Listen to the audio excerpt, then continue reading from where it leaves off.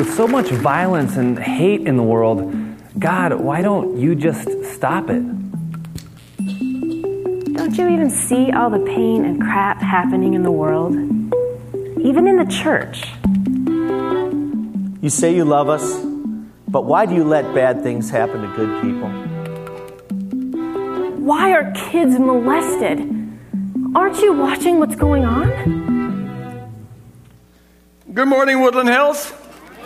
Good morning, all of you who are listening through podcasts. So it might not be morning when you're listening to it, so maybe good evening, good afternoon, good middle of the night. Whenever it is that you're listening to it, I hope it's good. And those watching through television or some other means, it's good to be together and have this time of worship. And now get into the Word. We've been in what is undoubtedly the crappiest series we've ever had. A series called Crap Happens. And we're closing that out today with a royal load of crap. This one's entitled Church Happens.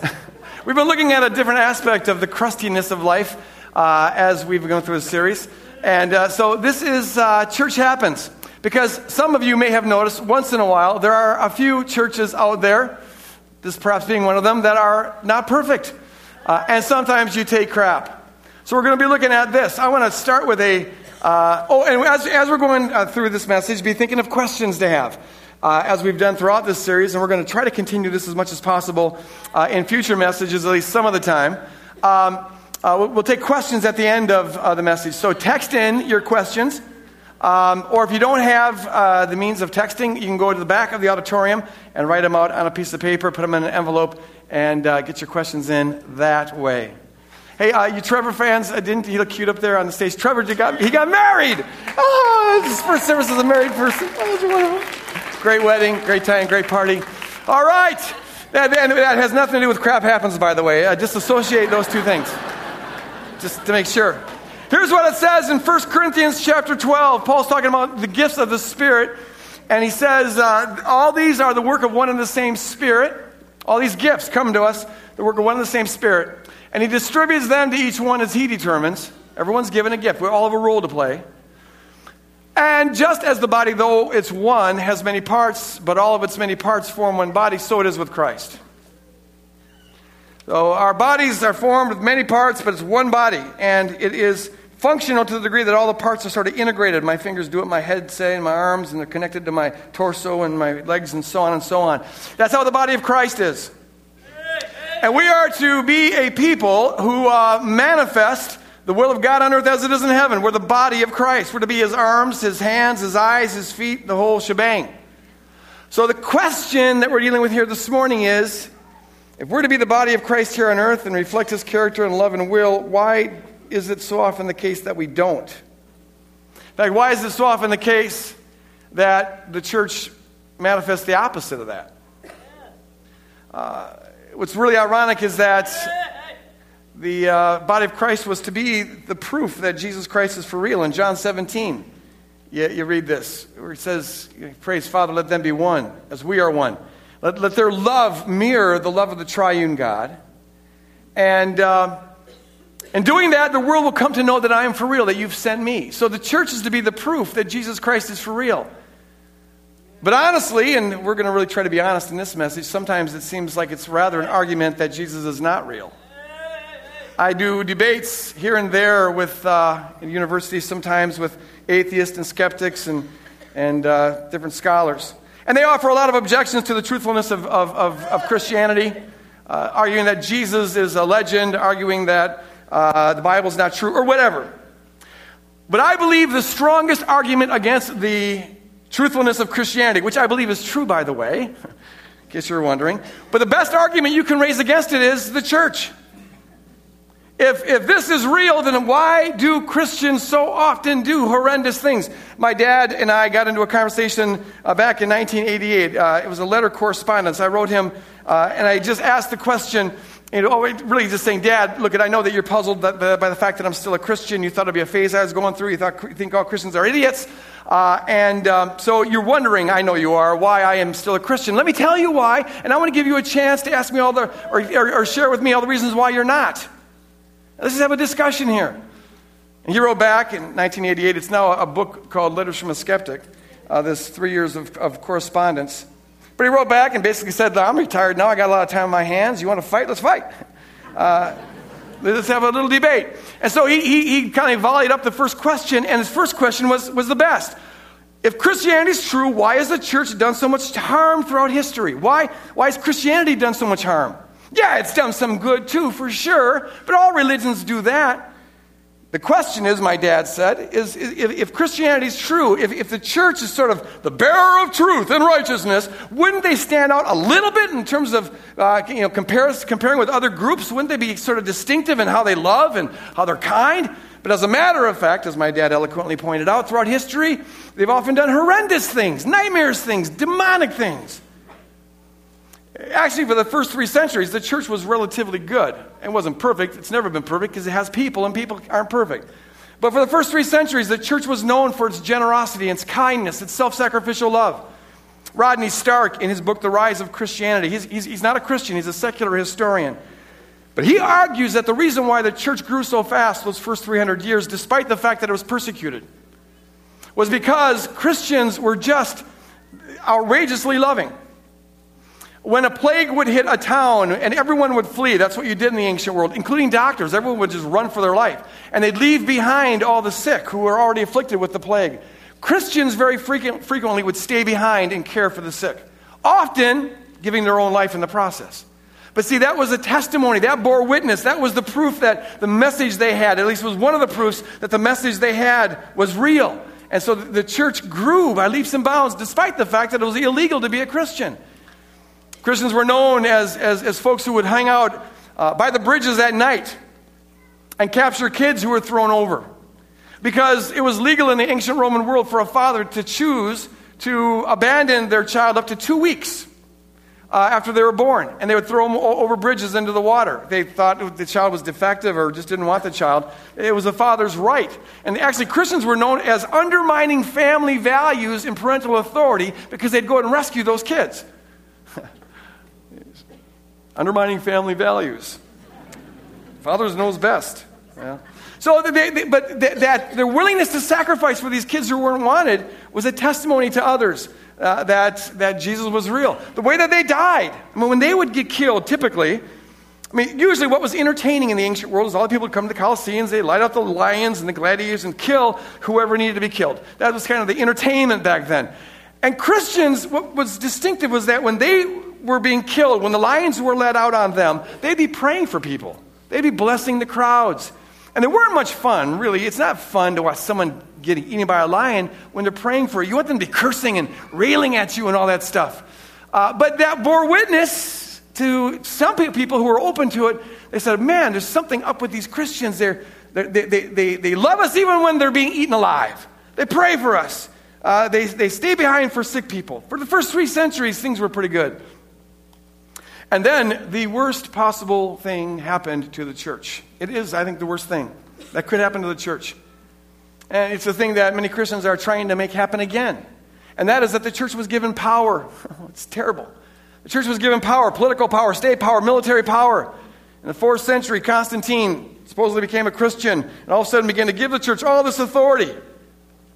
Now, Jesus, back in the Gospels, when Satan offered him all this authority, he said, get behind me, Satan. He didn't want any of it. Now, in the 4th century, Christians were kind of tired of being persecuted all the time, so folks like Eusebius and St. Augustine said, oh, look at God's given us all this authority. Now we can rule the world. Wow, and why not? Because we are the righteous and we are the wise. Who better to rule people than us? And we always thought we were going to have to advance the cause of the gospel by dying for it and sacrificing. Turns out that was just a little temporary thing to get it going. Now we can make converts by carrying the sword. Yippee! And we're going to conquer the world in Jesus' name. And St. Augustine, he bothers me sometimes. A bright guy, had some good things to say. But some of his stuff was just so irritating. And so he finds this verse in the Gospels, compel them to come in. Jesus says, go out and compel them to come in. And St. Augustine goes, compel, we have swords, we can compel. And so they go out and they start evangelizing, using coercion to get people into the kingdom, using coercion and even violence and even killing to squash heresies and to control. And then you set in motion a history of bloodshed that is what my dad's talking about. Now, there's always been a strand of folks, they've almost always been the minority, but a strand of folks who lived like Jesus, loved like Jesus, served like Jesus, sacrificed like Jesus, loved their enemies, swore off violence. There's always been a strand. But unfortunately, after Augustine, the institutional church on the whole did some rather nasty things. Yes, they did a lot of good too. I don't mean to minimize that. But now, well, actually, it was pretty typical for what nations do and what religions do and what states do. They do some good and they do some evil. It's just that this evil was done in Jesus' name, which makes it super evil. It makes it super demonic. So, and the irony is this. In the name of the one who taught us to turn the other cheek, the church starts cutting off people's heads. Throughout the Middle Ages, that's what they did. In the name of the one who told us to spread the fire of God's love, we just started setting people on fire. In the name of the one who taught us to feed the hungry, we would starve out cities if we thought that they were heretical or our enemies. In the name of the one who told us to love our enemies, we start killing our enemies. We start torturing our enemies. And now the people who were supposed to be the greatest proof that Christianity is true became the greatest reason to think that it's not. What's wrong with this picture? It was a diabolical irony. And to some degree, this goes on to this day. Now, we aren't torturing people anymore, thank God, and we're not trying to rule the world, although some people still want to try to get that power, and they think that if we just get enough power, we'll be able to conquer in Jesus' name and whatever. You still have that mindset around, but there's still scandals all over the place. The church still does it not? Let's be honest here. Some crappy things. And you get it a lot on the news, the scandals that are going on. Church covering up pedophiles or relocating them and all these sexual scandals that go on. It's a steady stream of stuff. And you hear about other kind of craziness and insanity, like the guy burning the Koran down in Florida, or this Westboro cult that mocks the funerals of soldiers because they think that it's their job to express God's wrath towards gay people. And what that has to do with mocking the death of a soldier, no one but them understands. And I don't think even they understand, but that's what they're doing, and it's just ugly. It's ugly. And the other things, probably one of the most harmful things is when you got public spokespeople who are out there, and they're well-intentioned. I bless them. They mean well, but they fuse their faith with all sorts of other stuff, and now they're running, maybe they don't say it exactly like this, but everyone kind of knows they're running on the Jesus ticket, and they're appealing to the Christians, and now they mix up all of their faith and their agendas with Jesus stuff, and these are the folks that are going to take America back for God, back to the good old days when everyone who came here was supposedly treated equally, and we're just going to take it back to the one nation under God sorts of thing. And maybe you agree with their politics, maybe you don't. I could care less, but what happens is when you mix Jesus up with all that stuff, then all the folks who disagree with that politics now have a reason to disagree with Jesus. And they think that the two are the same. And so this insanity still goes on. And there's still a religious spirit that is hateful, that permeates stuff. The way Christians talk about one another sometimes, let alone towards other folks when they're judging them for their sins, because we don't ever judge our own sins. There's a spirit that can just be so anti-Christ. It's illegal now to kill in Jesus' name and to torture in Jesus' name. Though even that, sadly, was no thanks to the church. It was secular authorities in the 17th century who got together and said, hey, we got to stop these Christians from killing one another. It's hurting our economy. I'm not kidding. And so they passed the Peace of Westphalia, which is really where now tolerance became a supreme virtue in Western culture. Because we had 100 years of Christians killing one another off. Not exactly the proof that Jesus was looking for. You see, and so now it's illegal. And I'm thankful for that, because otherwise I think I'd be dead. But I honestly, I'm not kidding. I have talked to people who I believe in the core of my being would set me on fire if they could. You can see it in their eyes. I even said this once to a guy. I was at an academic conference, and he came up, and his voice was quivering because he was defending the glory of God against me. And Mr. Boyd, I'm just Richard, and he's just talking with this, and his eyes. I never got how you could ever set someone on fire in Jesus' name until I see those eyes. It's like, whoa. And I said to him, I go, you'd kill me right now if you could, wouldn't you? I get it. A coin dropped in a slot. You would kill me. Thankfully, there's a law that says you can't, but you would if you could. And so terrible stuff has happened. And it's not just a theoretical kind of thing. I mean, there's a book out there called Unchristian, and it does this sort of a survey of what non-Christians think of Christians, especially conservative Christians, and it ain't pretty. I'd almost encourage you to read the book, but I want to discourage you if you're at all prone toward depression, because this will make you more depressed. It's just an expose, and basically what it shows is that most people in the West have a positive view of Jesus, but a very negative view of Christians, especially conservative Christians. And they see them as anti-gay and anti-women and anti-progress. They see them as pro-life, but oddly that gets mixed in with being more pro-gun than the rest of the culture, more pro-military than the rest of the culture. And this 2 months ago, they came up with this, more pro-torture than the rest of the culture. There's a correlation between how favorably you view torture and how intensely you take your Christian faith. What's wrong with this picture? And so it's a real kind of a mixed bag sort of thing. But the bottom line is it's not positive. And some of us, it's not just about statistics, but you've been the losing end of religion. The church has dumped on you. You're coming here, maybe you're listening to this, whether you're in this auditorium or listening through some other means, and you have the scars, maybe even the fresh wounds of a church that has abused you, or you've been dumped on in some other ways. There's been folks who have come to Woodland Hills Church that came from a church where the pastor was sleeping, it turned out later on, with 14 people in his congregation at the same time. And Ish is right. Ish. And two of them were the mother and daughter. And no one knew that the others were sleeping with the pastor. And finally it was all blown up. That's kind of nasty. That's Jesus wouldn't do that. That's not the proof Jesus is looking for. There's folks who come and you were in churches that were hyper-controlling, where the pastor had to give us approval for everything, including what you're going to name your kids. There's some of you come from churches where if you're a woman, you're not allowed to have any say in anything. You can't vote, you can't teach, you can't do anything like that. You can give an offering. They will let you do that. Otherwise, there's not much of a spot for you. There's churches where people have been ostracized because they dared to disagree with the pastor, or in one case I know about his wife, and boom, that brought the disdain of the whole church, and they were kicked out. Abuse happens. Sexual abuse, other sorts of things.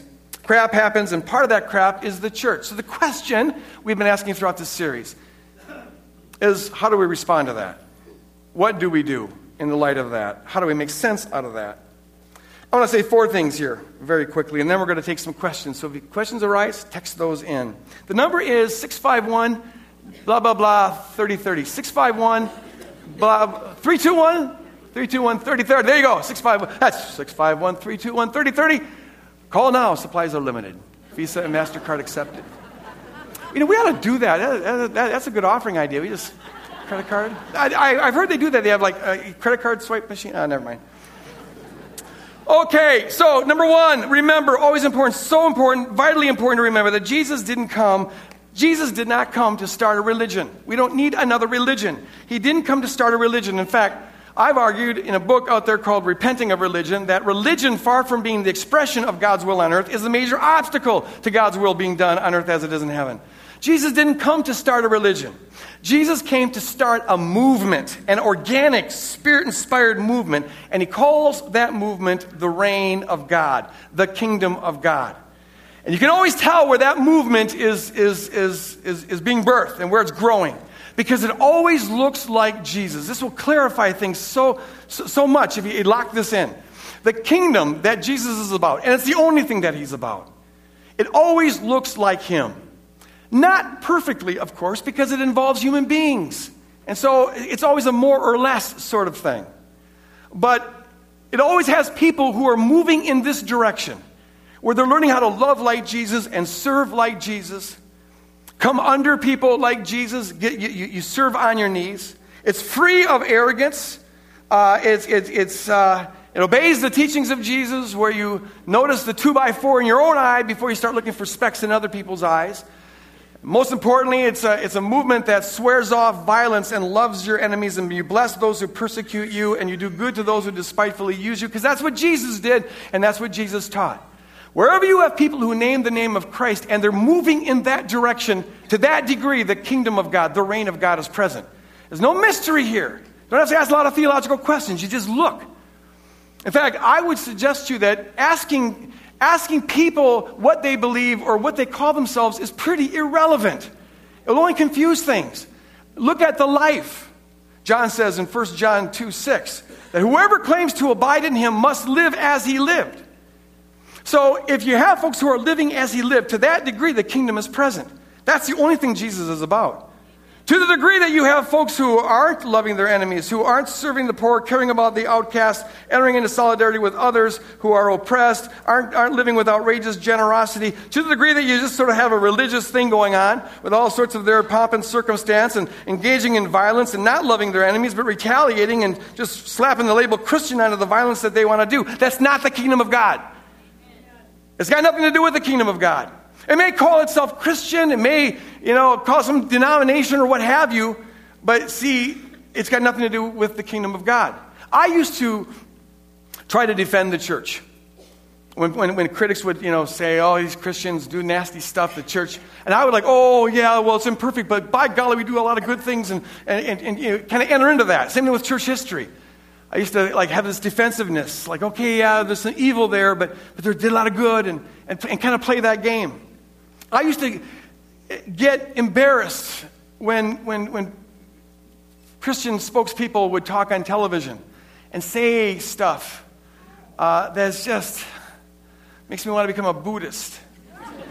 And I used to but that's because I thought that was the tribe I had to identify with. Some of you know what I'm talking about. But see, now I have a peace about it, because the only thing that I want to identify with, and it's the only thing that Jesus is about, is a people who submit to his reign, right? Who genuinely submit to him as Lord and have his spirit flowing in their life, and therefore his DNA flowing in their life, therefore his character flowing in their life, so they're starting to manifest their life. The tribe that Jesus came to birth, and it's the only tribe I'll defend, is the tribe of folks who are aspiring to, however imperfectly, aspiring to look like Jesus, love like Jesus, serve like Jesus, sacrifice like Jesus. Everything else is just state religion. Everything else is just some national cultural thing. It can do good, it can do bad, but it's not the kingdom of God.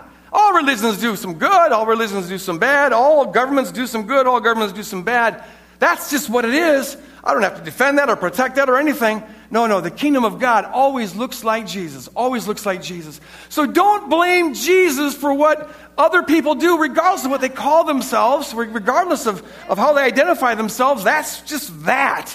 No, don't blame Jesus for what folks do. In fact, you read Revelations, you'll find Jesus, if you're mad at some of the things that the church has done, Jesus is probably madder.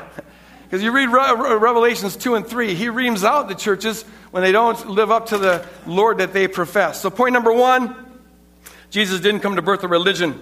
He came to found a movement. Number 2, and I want to be careful with this. I've been so careful up to this point, but now I have to really be careful. Okay, I have no interest in scapegoating, trying to deflect blame, trying to make the church look better than it is. I want to just be raw and honest here. At the same time, it is the case that some of our negative perception of Christians or the church, both on the part of Christians and those outside the church, some of it is tainted because of media and some of the agenda that's out there. Look at media gives the megaphone to whoever they want to give the megaphone to, and they give the megaphone to whatever fits their agenda. And a large part of their agenda is to sell. Okay, they're selling stuff. If it bleeds, it leads. They're looking for a wow factor, and so they want to bore people with news. So of course it's the sensational, the odd, the shocking that gets on the news. And if you have people who have their own agenda to try to make Christians look bad, well, that's just going to feed into it. And so you have it that, here's this guy in Florida. So far as I can tell, and I would not even mention him except for the fact that now it's global news. But seeing him interviewed, I suspect the guy is simple. He's challenged in some ways. He's starving for attention. There's a lot of folks in leadership that are like that. And so he finds he can get some good attention and feel righteous. He's got a church of 25 people, for crying out loud. No one would ever know about this guy if it wasn't for CNN and other groups like that. And so he's going to burn the Quran. That's scandalous. So boom, now it's on the news.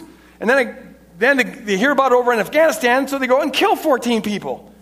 And I don't know what's more demonic and stupid, burning the Quran or killing 14 random people because someone down here burned the Quran. None of it makes any sense. But the point we got to know is that there's a spin. There's always a spin on the media. And the reality is that there are You'd never know this by watching the news, but there are hundreds and thousands of people, millions of people who just love Jesus, who are humble like Jesus, who just want to live like Jesus and serve like Jesus and love like Jesus and care about the poor and do the work of Jesus.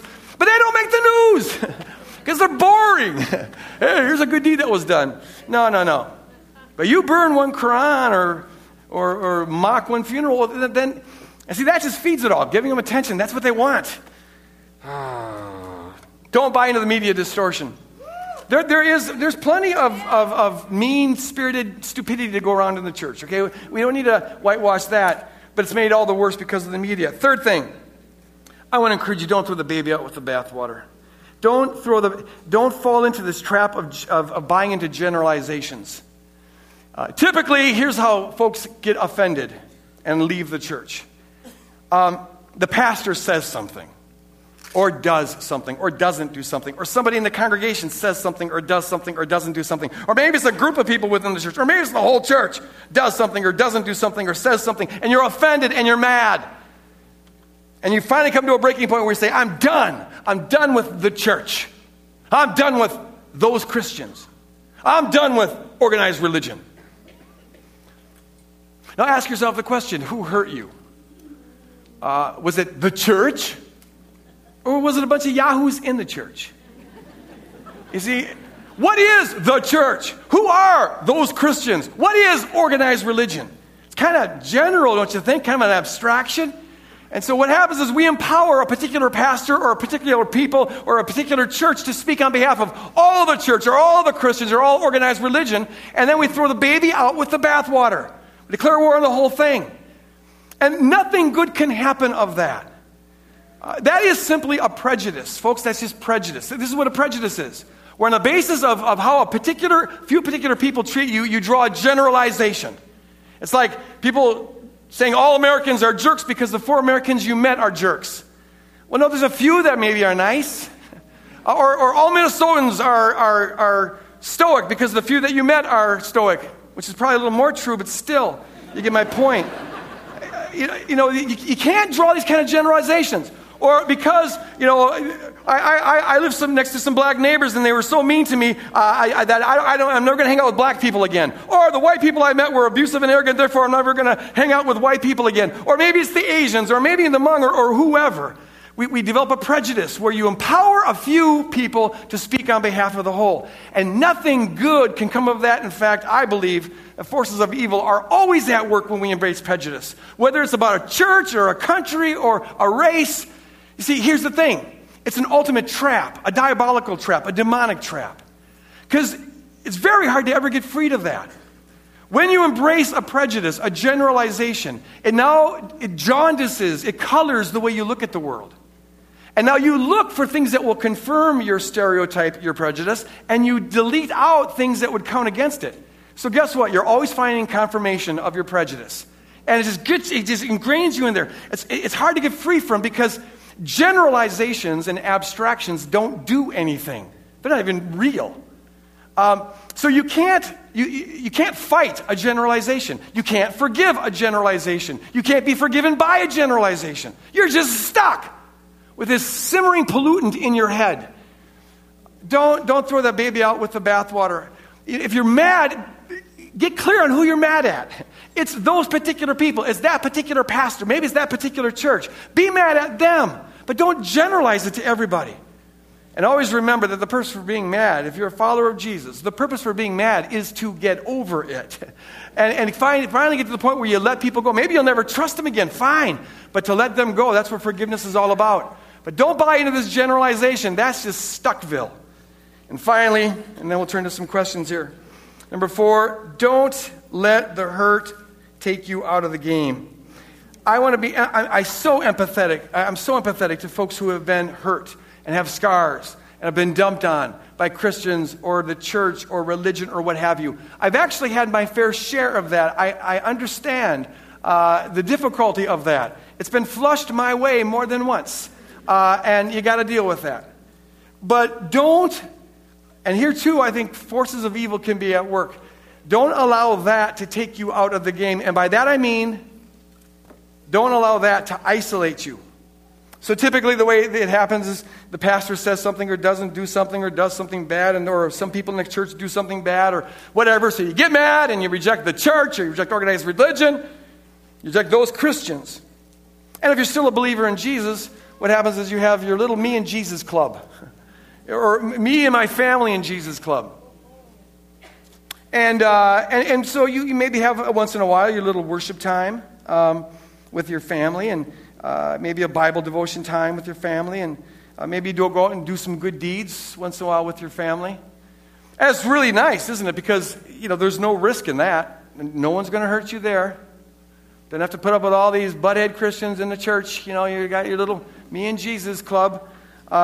You don't have to drive to church. It's right there whenever you want it. Don't have to take up an offering. No. If you want to give money, you just give it right to the Salvation Army or whatever. Don't have to support that whole big ministry thing going on there. It's really nice because you get to have whatever music you like. You don't have to put up with music that's too loud or too soft or too fast. You can't find the stupid downbeat on the thing, You don't put up with that. No. You get to have it your way. And the sermon, if the sermon gets a little boring, which ours, of course, never do. But if there was a sermon that got a little boring, well, then you can just turn it off. You do a little podcast thing. And if you like it, you listen to it. If you don't, well, then you just move on to the next one. You get to have it your way. It's wonderful. It's just like cable news. We can have reality our own way. You get to choose your reality. So everyone's getting siloed in their little hate groups, and they can't talk to the other groups. You get your own spin. And all of the spin zones are calling themselves the no spin zone. Well, now you get to have church with just your spin, just your liking, your cultural spicing on it, exactly the way you want it. How nice. But I submit to you, if you are a follower of Jesus and you believe in the New Testament at all, that is not an option for you. It's happening more and more all over the place. But I submit to you, it's just not an option. Not a permanent option. See, there are times that you'll go through where you go solo. You're in between churches. That happens. Or you move to an area where there are no churches or whatever. And I think if that's the case, God's calling you to start a church. But as a permanent solution, it's not an option. Because to be a Christian in the New Testament is to belong to the body, to be part of the body. It's like we saw earlier. What does it say? 1 Corinthians 12. Just as the body, though one, has many parts, but all of its many parts form one body, so it is with Christ. The analogy is saying that if you're isolated from the body, you're dismembered. How long would my finger survive if I cut it off? Not long. So also, if we're cut off from the body, the flow of life isn't going to be coming into us. It is intrinsic to the kingdom. To believe in Jesus means you're part of the bride, which means that there's some kind of organic relationship with you and the bride. You come together to worship God together. You come together to teach and to learn and to grow together. You come together to serve one another. There's 57 one another's in the New Testament. You come together to evangelize and to win the lost. I have yet to meet somebody going solo who does that. The life and the vibrancy and the power of the kingdom is lost when we're disassociated from the rest of the bride of Christ. That's why belonging to the church, folks, is not a recommendation in the Bible. Like a nice little suggestion. It's a command. It really is a command. So the author in Hebrews says this. Look at this. Hebrews 10. Let us consider how we ought to spur one another on toward love and good works. Interesting things about spur. What a metaphor. They don't feel good, do they? Here's a spur. But we're supposed to be spurring one another. On to good works. Encouraging one another. Stay in the game. That's part of the reason why we come together. And then it says, not giving up meeting together, as some are in the habit of doing. Even in the first century, there were people who were skipping church. And they didn't have podcasts back then, or television evangelism. They're skipping church. Rather, we're to be encouraging one another. It's a non-negotiable command in Scripture. To belong to Christ is to belong to His body. Going solo is not an option. No, it doesn't have to be this big weekend event. In fact, we always have said here that this isn't the full expression of the church. This is an event where we worship and we teach, but we don't do most of the one another's here. We can't do most of the one another's here. This isn't the full expression of church. In the New Testament, the main unit, the main expression of the church was house churches, where people got together and in each other's houses, usually groups of 10, 15, 20, 25 people. There they would worship together and study together and learn together and serve one another and serve the world and evangelize. But in the New Testament, you find both. Both are legitimate. They all have a role to play. They would meet in Solomon's court, Acts 5,000 people getting together, and they'd also meet daily in each other's houses. There's room for both. Most of the growth comes, however, in the house church. And so we've always had that as a priority here. Always trying to create opportunities for people to get connected. Now we're really encouraging people to get online and look at what's called the table. Just a way of meeting people to start hooking up, to share life with one another. What concerns me is that some folks today who get that the big church isn't the full expression of church, they sometimes give up on it. Oh, that's just mixed church. That's consumer church. That's attractional model church. That's just American church. They give up on it, but they don't have the house church to replace it with. And how is that an improvement? And now you're just doing the Me and Jesus Club. That is not an option. We need to be sharing life together, serving one another, caring for one another. It's a non-negotiable option in the body of Christ. So, summarizing, then we'll turn to questions. Don't blame God for what people do. People do nasty stuff. God doesn't. Guard against this media distortion. Don't throw the baby out with the bathwater. Guard yourself against the temptation to embrace generalizations that just prejudice you against the church, against Christians, or against anybody. And finally, get connected. Stay involved in the body of Christ. You've got an important role to play there. Okay, questions. First one from Anonymous. When you are attending a church where crap is happening to you or others, how do you decide whether to stay at that church or leave? If it's this church, stay. Otherwise, leave. That actually is a very, very good question. In the end, here's how I encourage people to think about it. You got to ask the question, is God calling you to change this body, the body that you're involved in, or is he calling you to leave? If he's calling you to stay, and follow this, if he's calling you to stay, then he is calling you to be an agent of change. So you got to ask the question, do you have any authority, any position, any influence to change? If you're in a religious system where all the power is located in one or two or three people up front, and no one has there's nothing you can do about it, then it's very unlikely that God's calling you just to stay there. If this crap is significant kinds of crap. I mean, there's going to be ordinary crap that you got to put up with just because there's people involved. But I'm talking about significant kinds of crap. You ask, are you called to change? And if not, I submit you should seriously think about leaving. Because the worst thing is to stay in a religious system that you do nothing but complain about. I had a person here 8-9 years ago who was saying, well, I don't agree with some of the leadership's doing, so I'm going to withhold my tithe. I'm not going to contribute any more money because I'm mad. And my encouragement to them was this: like, if you don't trust the leadership enough to contribute to the ministry, I really encourage you to go out and find another ministry that you can trust. Because it's not good for you or us for you to be sitting in a system where you're under untrustworthy leadership. That will do whatever God can do here. You're going to be hindering it. So find a church you can trust. And you'll never find one that's completely crap-free and that you agree with on everything.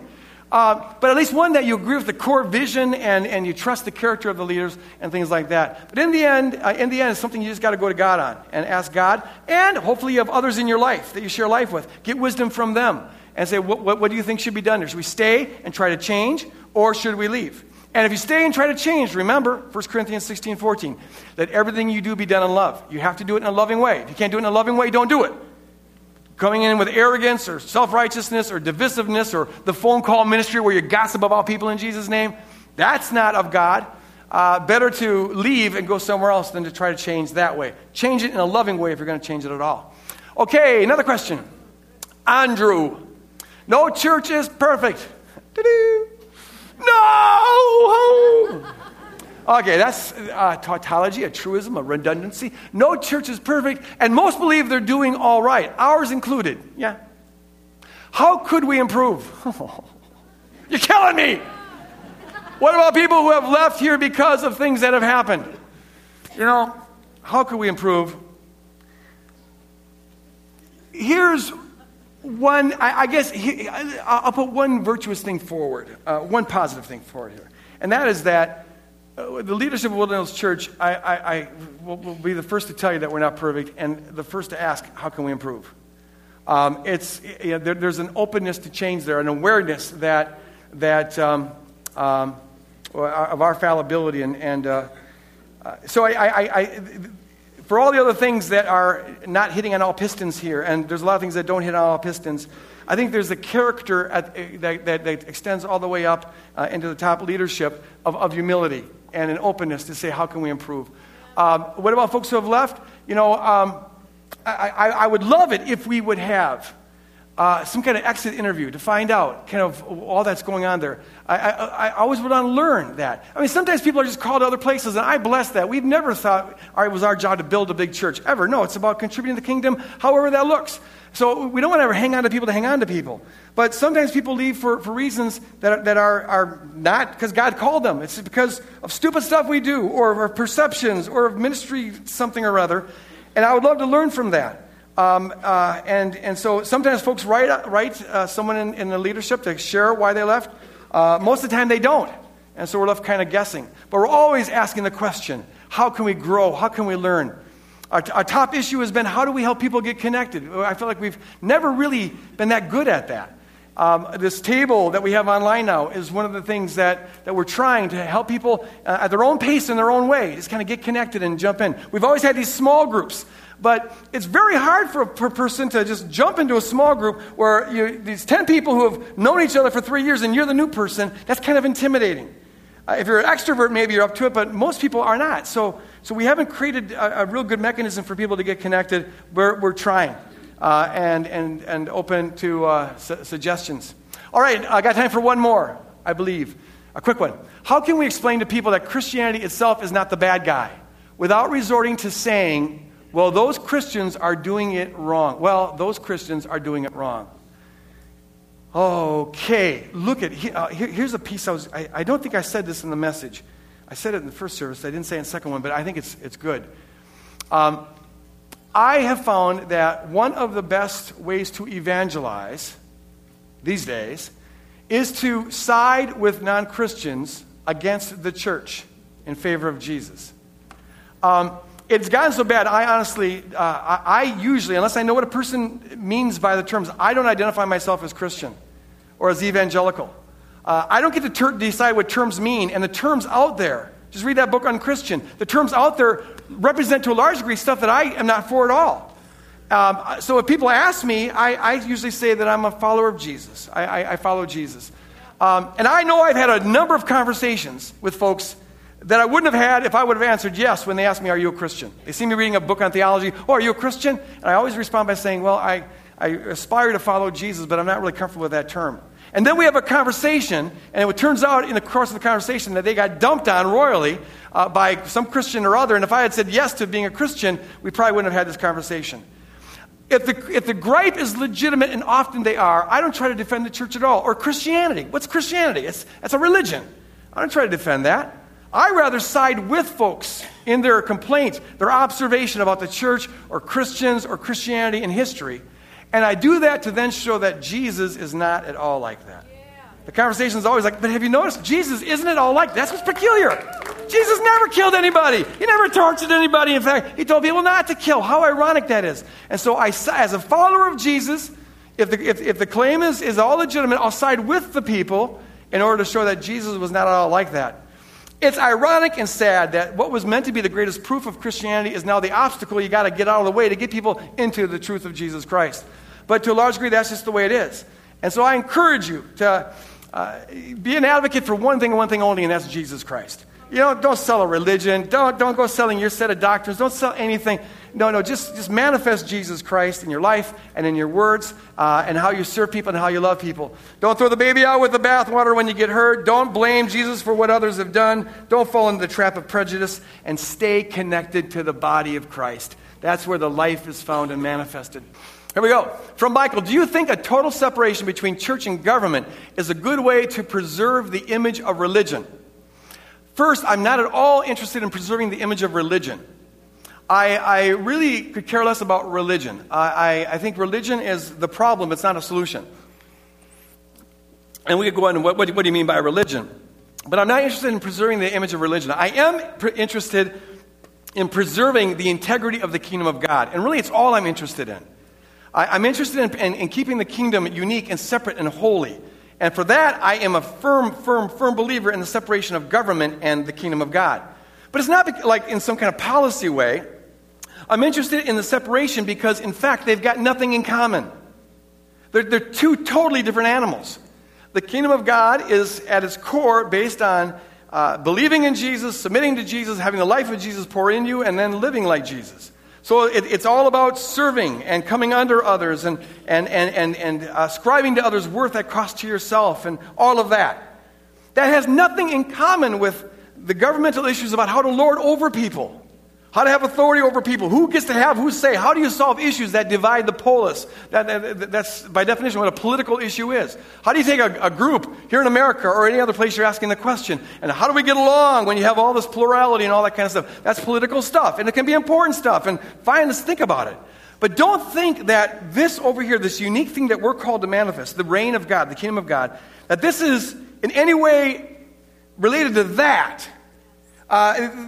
You're comparing bicycles and aardvarks. It's two very different things. So I'm not trying to, as a policy, keep them separated. I just want to say they are separated. And it's all the more important to do that here in America, I believe, because they've been so fused right from the get-go. I mean, when the first time Europeans came over here and took everything, it's been fused. They took everything by way of manifest destiny. It was, in the name of Jehovah, we're going to conquer and kill, just like, Joshua and the Canaanites and all that kind of stuff. So from the start, we had this fusion going on here. And I think the founding fathers were brilliant in saying, that's scary. We got to be careful about that. We just ran away from a monarchy. We don't want another one. We ran away from a theocracy. We don't want another one. So I think the Constitution is a brilliant political document. But my interest is not in preserving the Constitution for some cause or whatever. I'm interested in just keeping the kingdom of God separate from all of that. Because history will show you, even if the Bible isn't adequate to show you, though that should be enough in and of itself, but history shows you that whenever the kingdom of God starts going to bed with the political system, it gets compromised. It gets used. It gets co-opted. Keep it distinct. Good question. I appreciate the question. Another one from Steve. Why doesn't the church do a better job of addressing this topic on a more regular and practical basis? Fair enough. I think the problem is, when you say the church, now that's an abstraction. So I would have to just, apply it to kind of the general church in America. Why don't we say more about this? And the answer to that, I think, would be this. Two things. One is, if you're part of that system and you benefit from the system, it's very hard to critique it. You're in it, and you benefit from it. It's a little bit like any system that you benefit from is going to be a hard system to wake up to. That's why, for example, it's hard. And I don't mean this against white folks. I am one. But it's hard for white folks to wake up to the ways that we are privileged because we're so used to it, and we benefit from it. And when you begin to notice that the system kind of bends in our favor, well, that can make you uncomfortable. And it does make you uncomfortable, and you got to make some tough decisions. So it's kind of like there's a subliminal reason why you maybe don't want to notice that. The same thing is true in a church system. If I am part of a system that I identify as sort of, we're the righteous club, we're the religious club, we're the club that's got all the truth, we're the religion, we're the insiders and they're the outsiders, and you've got clearly delineated lines there. And I benefit by being on the inside of that system, well then it's going to be hard for me to even notice how arbitrary the system is. That's why very few people notice how Christians tend to wink at sins that the Bible emphasizes a lot on, and we tend to really crack down on sins that are hardly ever mentioned, but they happen to be sins that we don't have. It's totally arbitrary. But you don't notice it because you benefit from it. You get to feel righteous. You always feel good when you can hammer on someone else's sin, even though Jesus tells us to do the exact opposite. So one of the reasons I think is that the folks who are in power, it's to their advantage not to go bashing the church, but to rather defend it and say, well, it's not that bad. It's not perfect, but it's not that bad. The other thing I'd say, however, is this. This is changing. Like with this book on Christian, there's a lot of honesty that's coming up right now, and it's really refreshing. There is a whole movement, not just in America, but around the globe, of folks that are, it's called by different names, the sort of post-evangelical Christianity or post-Christendom Christianity. But there's just a lot of honesty going on about some of the junk that's been going down and the harm that's being done to the kingdom of God because Jesus is being associated with all sorts of human crap. And And so there's a lot of stuff changing now. It's kind of an exciting time, certainly a turbulent time, but glad I'm a part of it. Got time for one more, sort of, a real quick one. Do you think that sins of leaders in the church are treated more harshly by God? Yes. No, you know what? This is a biblical teaching in the New Testament that God holds those who are leaders to a higher degree of accountability, and the Bible teaches that explicitly in James.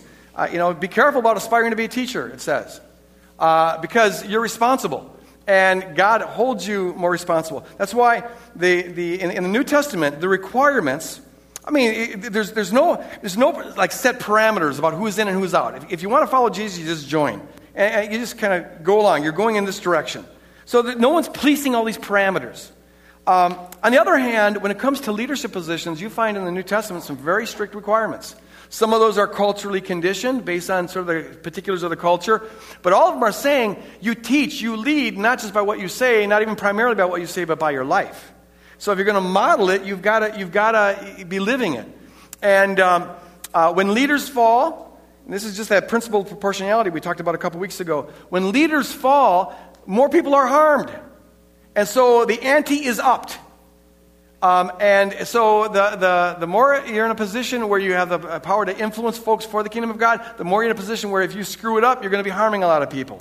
And so God does, I think, have a higher level of accountability for those who are in leadership than others, and it's treated more harshly.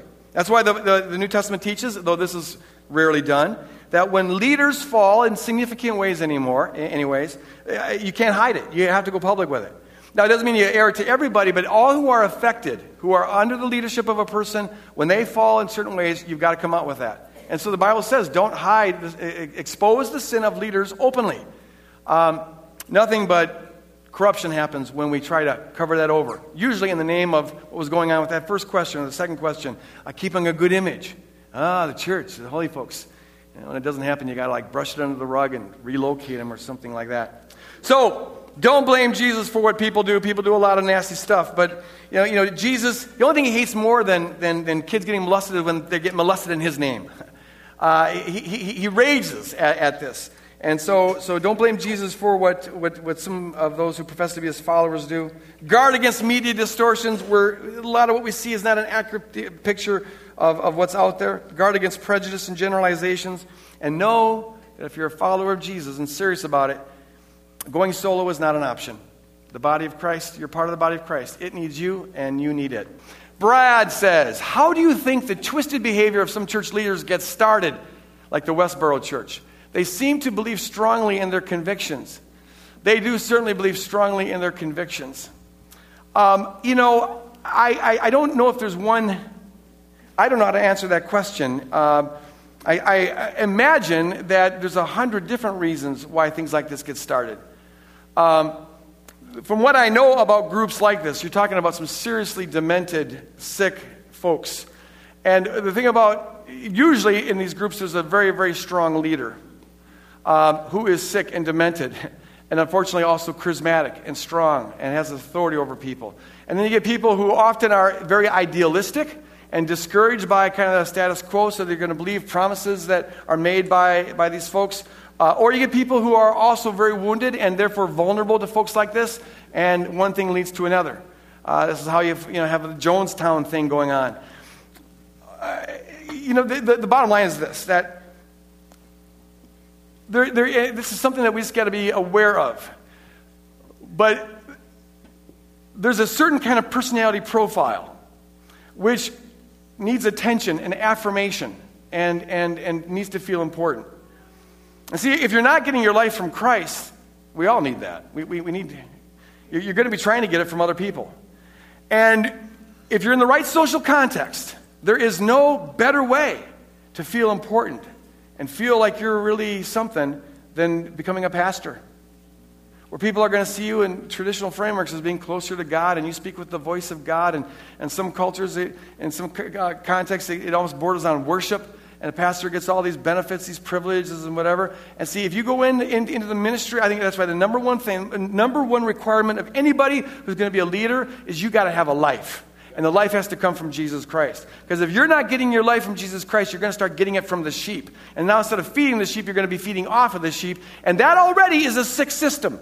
Now, it doesn't go to the Westboro degree, but there's a lot of churches that are to some degree dysfunctional because now the job of the sheep is to carry out the will of the pastor, and the will of the pastor always involves some kind of a, look at how wonderful I am. And that's a very, very sick sort of a situation. However God leads you in finding a body to line up with, and here I'm talking to folks in the congregation and folks who podcast, make sure that you're following somebody who's healthy. They're not using you and the church as a way of idolatrous way of trying to give themselves worth and significance. Excellent question, Brad. Thanks. Another one. If the church is to welcome everyone to follow Jesus, then what authority does the Catholic Church have to excommunicate anyone? Interesting. Here's the thing.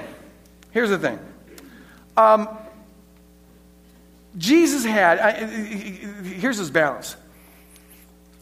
On the one hand, when Jesus walked around the hillside of Galilee and taught, he didn't at all worry about who was following or who wasn't following him. Whoever followed him. And no one was pleasing the crowd. And he was just happy the people were there. He taught. Sometimes it was really affirming teaching. Sometimes it was hard teaching. Sometimes the crowds grew. Sometimes the crowds left. Whenever there was needs, they just met it. No one did theological background checks. So there's this all-inclusiveness on the one hand. On the other hand, Jesus in Matthew 18 talks about the church as a more intimate setting.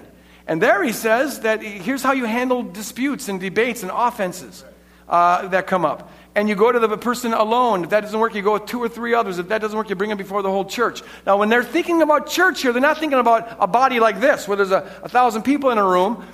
They're thinking of a house church, where there's maybe 15, 20 people who are sharing life together. And there, as a last-ditch effort, if there's somebody who is just living in offensive, rebellious, unrepentant sin, there can come a time where you say, we have to now consider you a non-believer. Because you're choosing to live this way. And there's an excommunication that goes on there. It doesn't mean you don't love them or talk to them anymore. Jesus says, let them be as a pagan. Of course, you love the pagans. He's trying to keep clear the difference between being a pagan and being a follower of Jesus. So if you're going to live this way, well, then you have to be, we have to see you as a pagan. So there's that kind of excommunication. The Catholic Church just has a way of doing that as an official institution. And you can disagree. In fact, I do disagree with some of the theology behind that. But I can't throw out the whole idea of excommunication altogether because that is a biblical idea. In Anabaptist circles, it was called the ban, where you just decide a person is no longer going to be considered a brother or sister in Christ. It doesn't mean you at all judge them or are hostile towards them. It's just a way of saying, I mean, if you're in a small group, for example, and somebody's cheating on their wife and they're not going to repent of it, you got to do something. To act like everything's okay is to condone it. That's what we're talking about. And there's a point where you got to confront. And say, look, this is not, by any stretch of the imagination. Yeah, there's some gray areas. This isn't one of them. This is the thing we got to act on. And you have to turn from that. It'd be unloving not to do that. Okay, got time for one more. Michaela, if someone doesn't identify as a follower of Christ because of the church, but lives a life like Christ, are they part of the kingdom? Will they still go to heaven? Thanks for the question. Here's the thing, is I don't believe that human beings are ever in a position to say in a definitive way that somebody is or is not going to heaven. I don't find, only God can make that judgment. We don't know.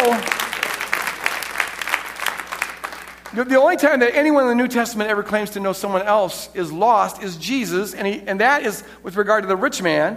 And it's in the middle of a parable. And you should never be pressing parables for literal details.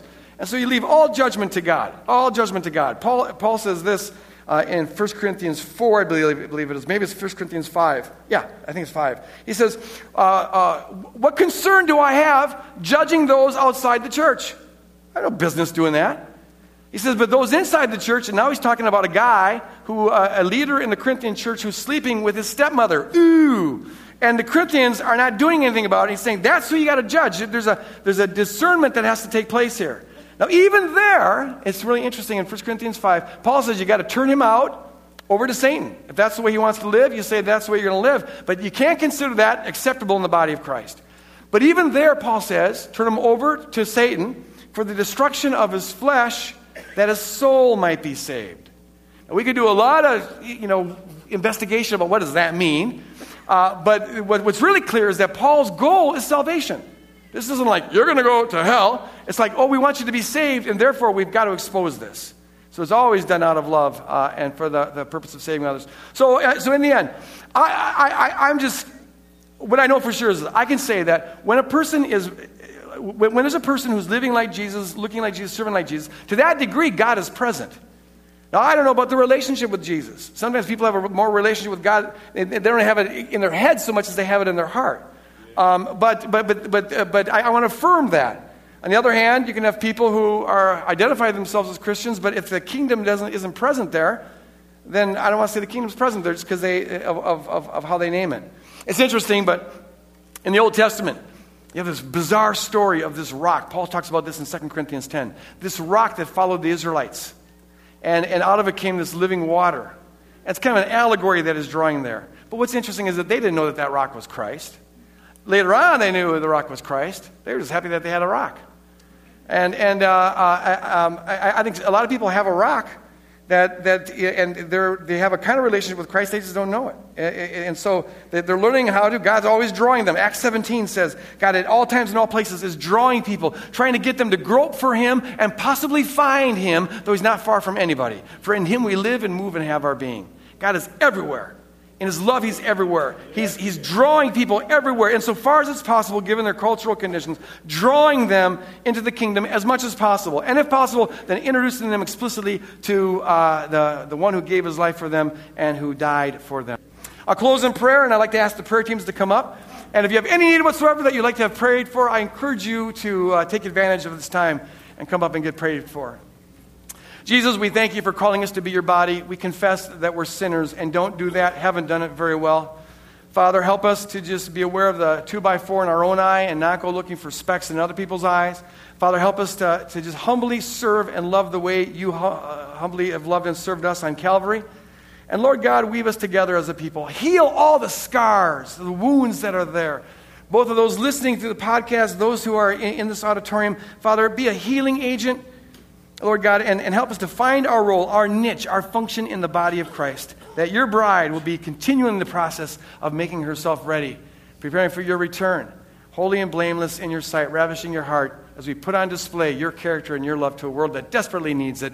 In Jesus' name we pray. And all of God's people said, God bless you guys. Get connected. Go out and build the kingdom. Good.